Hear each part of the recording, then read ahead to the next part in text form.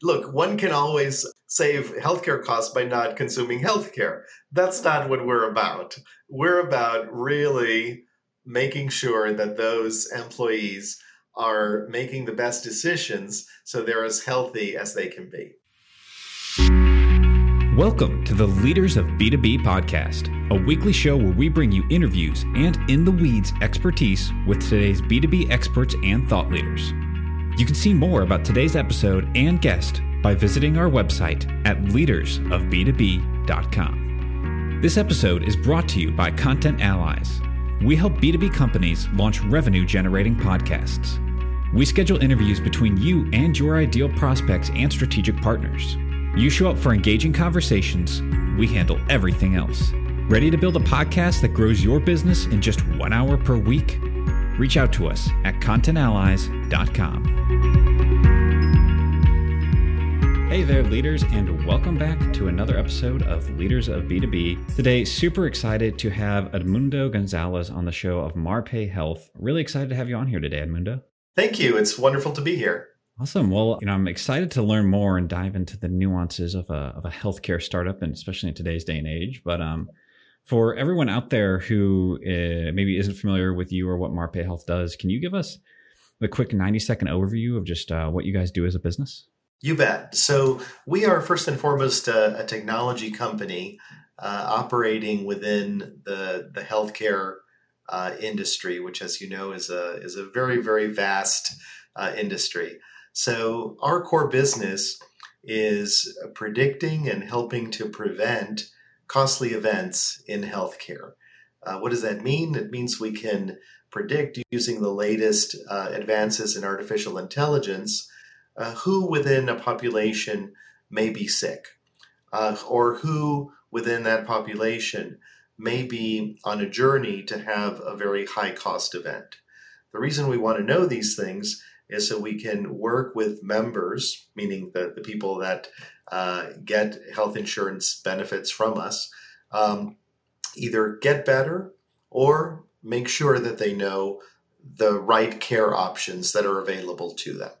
Yeah. So if I understand that correctly and I always like to try to kind of like repeat back my understanding on these, but from what I kind of saw from your explanation on the site is an example of this would be, say, a company's health insurance plan, and they're looking for ways to kind of gather data and understand, okay, these, say, employees or may be at risk, or they are likely to have a high cost event coming up because of XYZ factors that we're seeing. Is that kind of like a good example of that? It is. So we, through our journey, we started off, just as a software company. I have a lot of experience in kind of creating and building software companies. And we started off as that.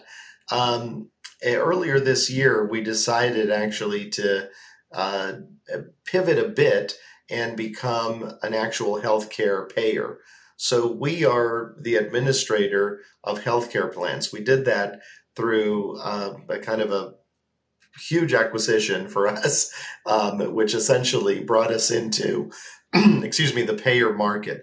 What that means is that we work with employers that are self-insured.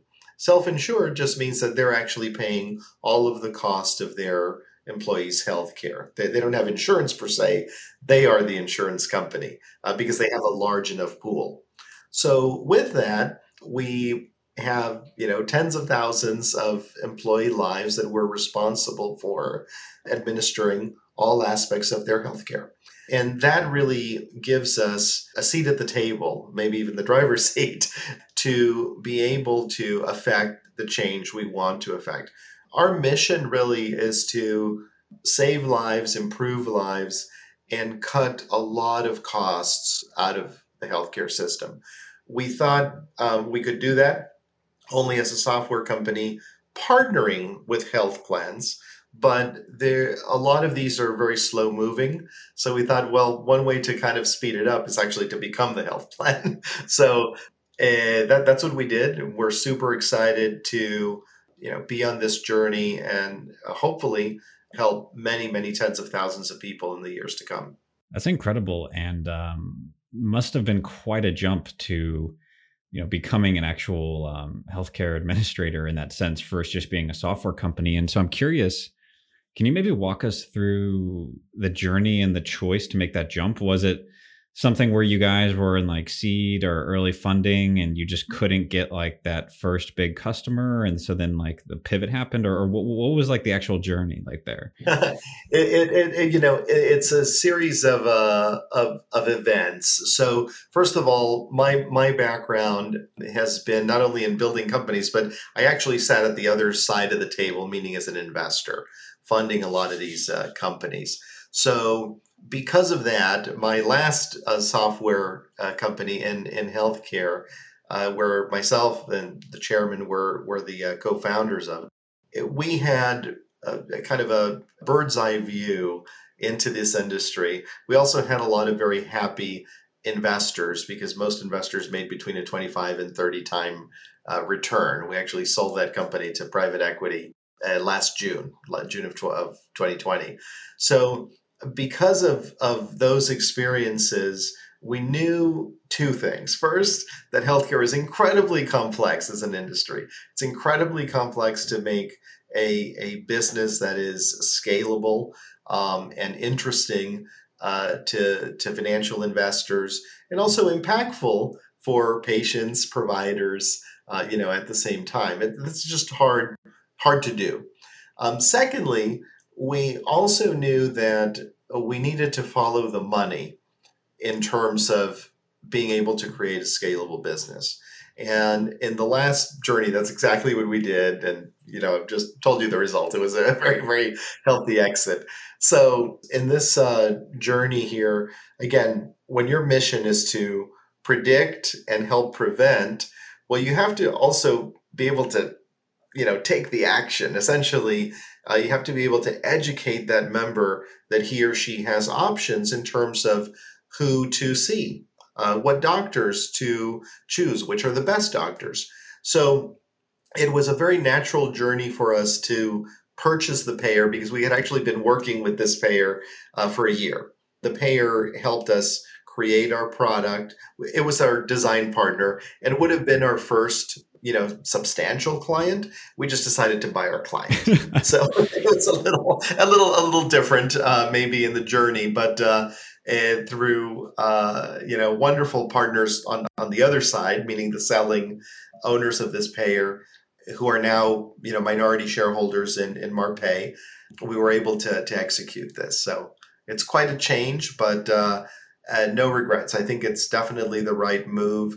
And, we wake up every day very excited to continue building the company. That's incredible. And I love that story of what starts as a partnership, just pivots into an acquisition and everything there. One question I have, and I always find this really fascinating about healthcare companies, startups, is I think what's really, I guess I would say, unique about a lot of healthcare companies is the ones that I see are successful. It's like you come out of the gate with some really big relationship, and it's almost like there's almost always like one really big relationship which just starts the foundation of a great company, and then I imagine it's just kind of trying to replicate or add more onto that or anything there. But I don't know, that's a trend that I've seen among healthcare entrepreneurs, and I'm curious your thoughts on that. Or is it almost like the network or the relationships you had kind of built the foundation of this, or what are your thoughts there? Well, it just in I don't know, having funded, again, not as an entrepreneur, but as an investor, gosh, 24 companies, I think you're right. In many cases, that's true, but it's a double-edged sword, right? Because if that large relationship changes, or if the environment changes or regulation changes, it could mean, a disaster. Here, one of the things that's attractive about this company we bought, which is now fully Marpai. It's a wholly owned subsidiary. Of course, that's where all the the revenue and the growth and everything is. But it's Marpai, and we have a very diversified book of business. So we have 65 corporate clients. No one represents over 10% of revenue. That's good, right? Because clients in healthcare do switch every now and then, or they come to the table for whatever reason, right? There's a lot of factors here. There's brokers as well involved as middlemen between you and the end client. So this is highly complex, and you want a diversified base. One of the things, though, to your point on having a great initial partner, I think we have really two. One is Aetna. So Aetna has a division which basically rents or gives access to their very vast network. And they do that very, very sparingly, very judiciously. So we are one of the few administrators that can essentially use the Aetna network. Now, what does that mean? If you're a company, say of 500 employees, and who wants to be self-insured, so I can go to you and say, Jake, I'm going to provide you access as if your employees were fully insured on the Aetna network. That's huge. That means basically they can go to almost any doctor in the United States, access all the CVS clinics. There's huge benefits to that, as well as huge economic benefits, because they're so big, they give big discounts to our clients. That's a very big thing. The second point is that my one of the investors, actually the one who sold me the third party administrator, is a maven in healthcare. He actually built his company. It was called Welldyne, and sold it for about $1 billion to private equity. He's a very active investor in healthcare and just a phenomenal guy. So when I went to him with this, issue, like, should we continue building a software company or pivot to be a payer, he immediately got it. He's like, look, you have to be a payer because the payers are who are in control of a lot of this workflow and money flow. So in order to affect change, you have to be the owner of the pipes, and that's what we did. So my second question was, well, we happen to own a payer. Do you want to sell it to me? So obviously he said yes. And, a few months later, we concluded the deal. It's incredible.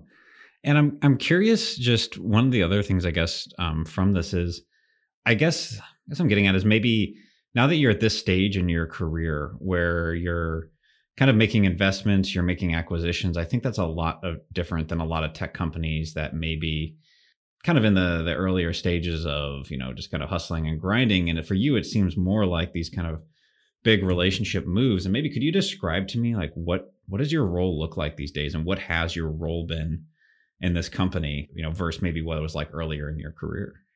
Sure. So look, I've had the kind of privilege of being both an entrepreneur and a formal investor, in a formal fund setting and everything. I'll tell you, being an entrepreneur is the best. It's just in terms of your, satisfaction with what you're doing. I think there's nothing better. It's also so much harder. Oh man, it is so much harder trying to create something from scratch. Look, for us with a lot of experience on the money side, the capital is kind of the least of our worries. We know we could, put in our own capital, but also, access capital from people that we've made money, in the past for. But trying to create something from scratch, trying to create that product which you have a vision for but doesn't yet exist, and trying to create a team that every day wakes up motivated to help you create this, that's extremely hard. And that's why a lot of startups don't work out, even though the ideas may be really, really good. It's execution. So I have tried to surround myself here, and this is just based on experience. I've tried to have very simple rules for who to hire. So when I'm hiring someone, I want to make sure that the candidate is fully employed, that the candidate also is probably in a job that he or she thinks is the best thing they've ever done, is happy in every respect, making a lot of money, more money than they've ever made. That's the one I want. Right? That's the one I want to recruit. So when you surround yourself with people like that, it sounds very trite. It's like, oh, it's all about the team, the team. Everyone says that. And one tends to think when you're outside that it's just talk, but it's everything. It really is everything, right? So I'm really trying to build one of the best teams in the industry. I've been able to recruit some phenomenal people to run this TPA division, including a 30-year, Maven used to be a chairwoman of the industry association. She's been in this, forever. I mean, since claims came in the mail on paper. They don't anymore, by the way. But and really, really spectacular people, and not only at the leadership level, but really in the ranks as well. That's incredible. Can you maybe dive more into those hiring rules? I love that. I want the person who is fully employed and at their best job ever. I guess, what is your kind of reasoning or logic behind going toward people like that? Well, the issue is that it works, right? I've seen it work. Look, in the last a company that I mentioned had a tremendous exit. That was called Nuvum Health, by the way. It was sold to Parthenon Capital, which is one of the probably best performing PE funds in the healthcare space.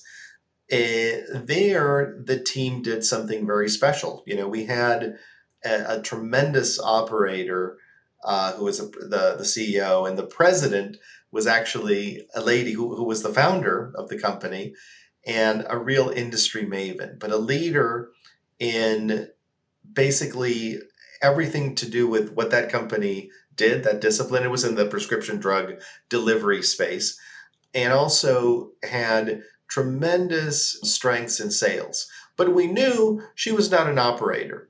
So what we did is actually after the founding, after standing all this company up, funding it, we brought in probably one of the best operators ever. And then there's luck and magic. What if these people don't get along?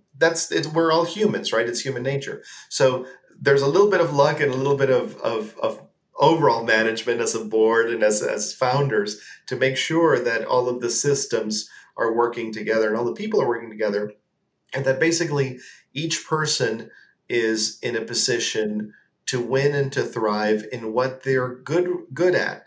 You can't take the all-star salesperson and all of a sudden say, look, because he's so amazing in sales, I want him to run operations. That would be a disaster. Right? It's a full-on disaster. So you have to make all of these decisions. Look, I've also said the worst thing you can do in promoting your absolute best salesperson is putting him in management. That's the most horrible thing to do. You want this person to be a producer, to be out there and selling, right? So you have to kind of have a sense for what is going to make each team member happy. And I do believe in that. Happiness is at the end of it. It's beyond even the financial rewards, because that's kind of daily. The financial rewards may be delayed for many years, and they have to just be excellent at one thing, at their job, and that's okay. Very, very few people are excellent at various things. Nice. That's my experience, at least. I love that, and that's just so many good nuggets and just rules there on hiring and everything. One of the other questions I always like to ask is, what have been the hard parts or the challenges that you've hit along this path? I know you guys are a few years in with this and everything, and so maybe what have been some of the biggest challenges? Yeah, look, the challenges are what one would expect, I think. So creating artificial intelligence algorithms and predictions is core science, especially at our level. So some algorithms and some investments that we make will not work. And people go, oh my gosh, it doesn't work. No. The ones in production, of course they work. But there's a lot of starting and stopping and a lot of failure. So you have to be ready, as one of my partners says, you have to be ready to fail fast. And that is great.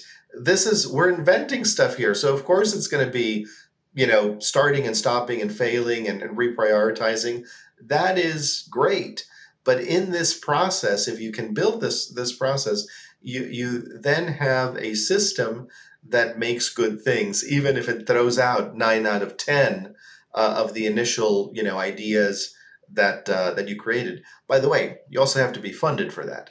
A lot of the cases of great ideas turning into startups and then failing is because they weren't really diversified. They were one trick ponies, right? From our point of view, well, now of course we have an ongoing business. We have tens of millions of dollars of revenue, so it's a whole other thing because we purchased this payer. Now we're a payer, but even before then, when we weren't, we were funding stuff in R&D that may not work. And that's okay. And when you're in this business, that's okay. The only thing is you have to have diversity.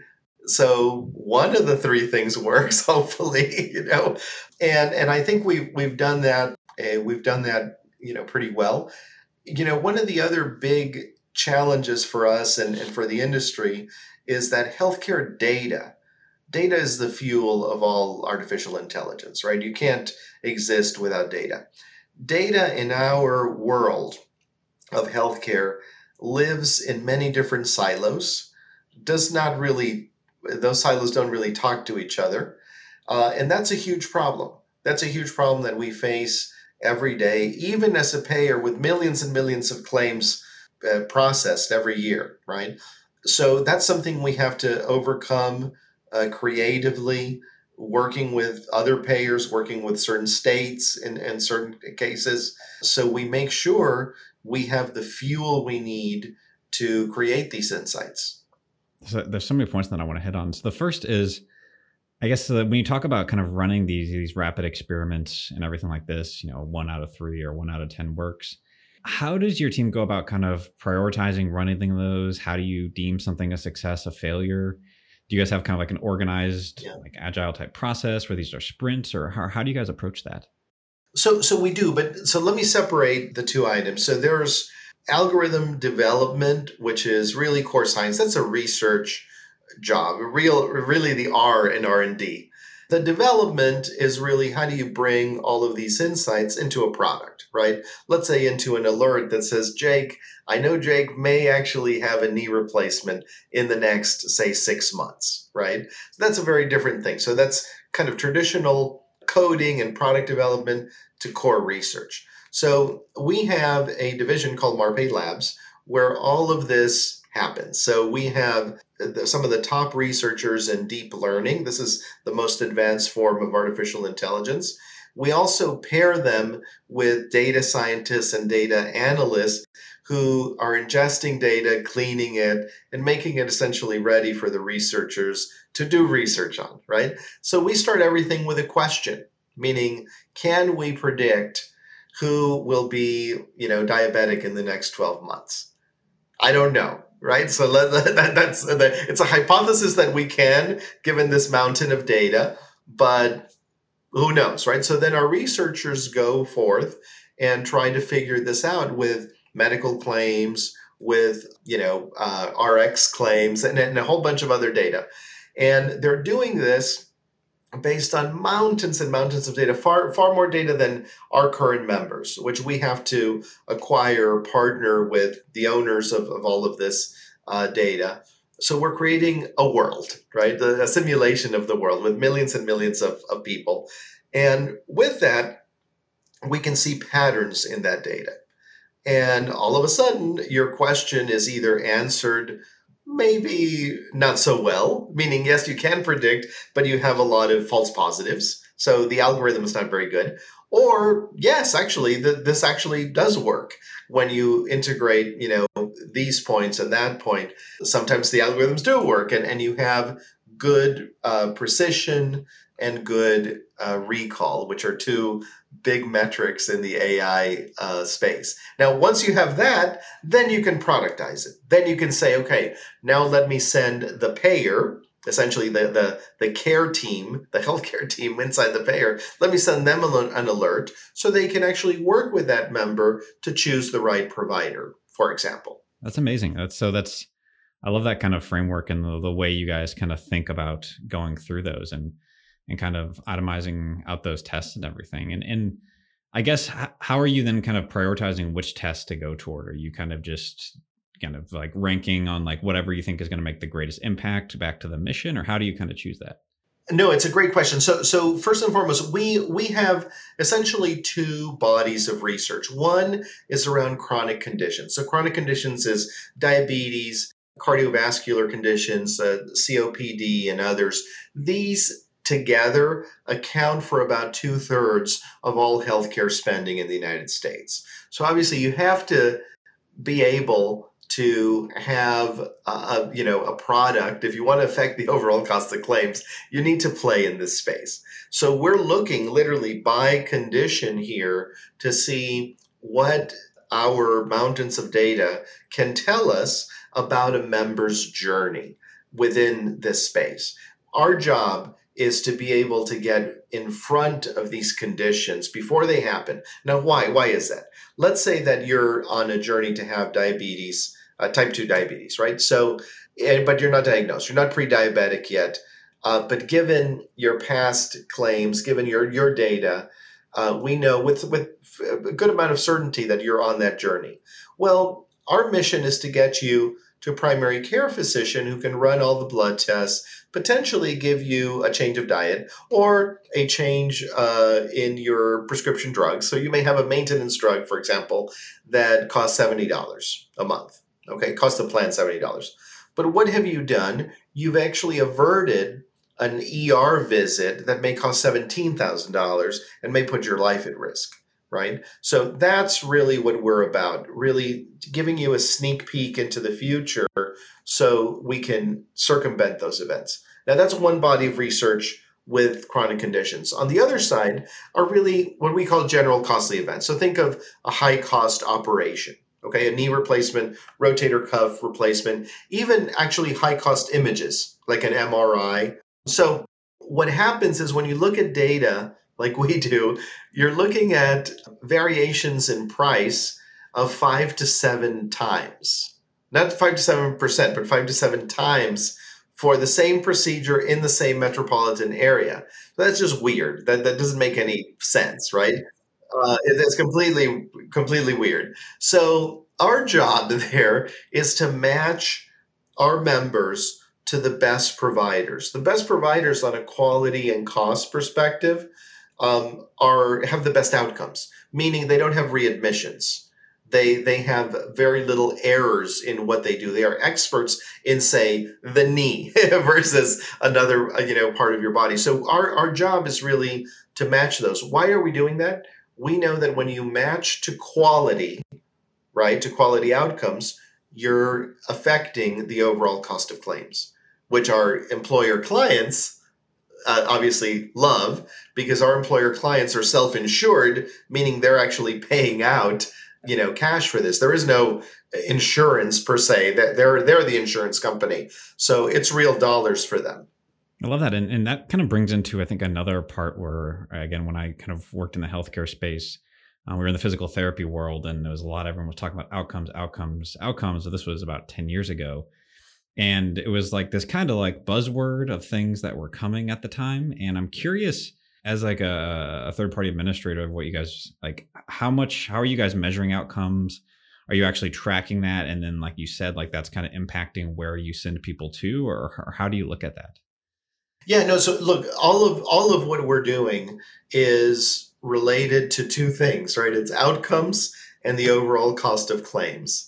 So, and they're very interrelated, right? So we want to make sure that we are focusing our clients' attention to the overall cost of claims, not this fee or that fee, or the pieces that make up the overall cost of claims. By hitting and solving, potentially preventing some of these high dollar events, even for a small part of the population, like 2, 3, 5% of the population, those members are so high cost that by changing that trajectory, you've actually affected the overall cost of claims for your, say, 500 employees, right? Remember that most employees are not high cost, right? The cost of claims is definitely not even if you're looking at an employee population. So our job is really to focus on those that are potentially very, very high cost claimants and help them have better health, which equals lower costs for the employer. That's the mission. Nice. Love that. Great. So as we're getting kind of closer to time wrapping up here, one of the questions that I always really like to ask is, where do you guys see Marpai Health going in the future? What do you see as the potential? I love the mission that you guys have, and do you guys see this kind of just growing with more clients? Do you see other big moves in the industry, or what are your thoughts there? Yeah. So look, a lot is happening, obviously, in the industry, both on the I'm going to call it the behavioral change side, meaning if you have a diabetic patient, so help him or her get better. A lot of innovation is happening there, and we're certainly playing in that field almost incidentally, right? Because we're first and foremost a payer, but that's our vehicle to lower the overall cost of claims on behalf of our employer groups that are our clients. I actually see this company growing both organically and through acquisitions. I think what we're building here is a much better product and solution that's not only about paying bills. When you look at the third party administrators, okay, so they pay claims. That's what they do, right? So, of course, we do that. That's the basic. But a lot of them, the vast majority of them, do not have solutions that really impact human life, right? That essentially make you better or save your life, right? That's our business. So by integrating these two things, meaning having all of the basic functions of a TPA, of a third-party administrator, that means paying the bills on time, being a good steward, obviously, for the client's healthcare spend, helping that client save money where appropriate. Those are all the basics that we do. But more than that, the how we do it, which is really by working with members, engaging members, and making sure that they're making the right healthcare decisions for the benefit of their own health, and obviously incidentally for the benefit of the employer group who's paying the vast majority of the claims. I think that's just a better solution that's out there. So we can't wait to communicate this, more and more to employer groups, to brokers as well, and to grow quickly, both organically and again, we will be active buyers of, especially of other, high quality books of business. Yeah, that's incredible. Not to say again, I like 10 years ago, I dabbled in this space, and I feel like people were talking about all of this like behavioral change and like things, but it was like just no one was actually on board to like pay for it or adopt it. And it's really cool to see what you guys are doing with the model where you're actually like saying, okay, we're not just going to pay to fix things. We're going to try to avoid costs. We're going to try to help people before they get sick. Because I feel like that the historic model of healthcare has only been like just fix. And it seems like there's a shift in there. Is that a trend you're seeing, or any thoughts on that? Well, it certainly is a trend with value-based care. I think it's an underlying trend throughout the industry. I think the winners will be those that can do it well. And eventually is like in the next few years, not in the next decades, really prove it out. Meaning, hey, employer, you would have spent, say, $10,000 per employee life, but with us, you're spending $9,000, right? That's really going to be, I think, the mark of success. I would actually love to have a big comma after that. And you've saved this, you have saved this many lives, or you've improved these many lives, right? That is what's lost. Because look, one can always save healthcare costs by not consuming healthcare. That's not what we're about. We're about really making sure that those employees are making the best decisions so they're as healthy as they can be. Nice. I love that. And final question here. If you could go back, say, 10 years in your entrepreneurial journey, what advice would you give your younger self? Oh, goodness. I would have maybe done this more. I spent a good 15 years of my career as an investor, sitting on the other side and watching and building, some of the most amazing teams out there. But doing this in my early career and now jumping ahead and doing it again now makes me think I may have, had a lot more fun in being on the entrepreneurial side always. That being said, because of the varied experience and access to capital markets and everything, it does make this side of the table a lot funner when you know you have money to pay the light bill. It sounds like great. I mean, you don't have to worry about raising capital as much as most entrepreneurs do, and that's the part that I know most of them just hate, or it's that thing that they got to do on top of like running the company. So it sounds like that's a little easier for you, which makes it a lot more fun. So it does consume a lot of the typical entrepreneur's time, and we've been lucky that is that's one thing we do very well. So it's amazing. Well, for anyone out there that wants to learn more about Marpai Health or yourself online, what's the best place to go and find you? Please visit our website. We are at marpaihealth.com. Marpai is MARPAI health.com. Awesome. Well, thank you for coming on here, Edmundo. Thank you. It's a pleasure, Jake. Thanks so much. Thank you for listening, and we hope you enjoyed this episode of the Leaders of B2B podcast. If you enjoyed the show, please give us a 5-star rating. And as always, you can see more information about this episode and all the resources mentioned at leadersofb2b.com.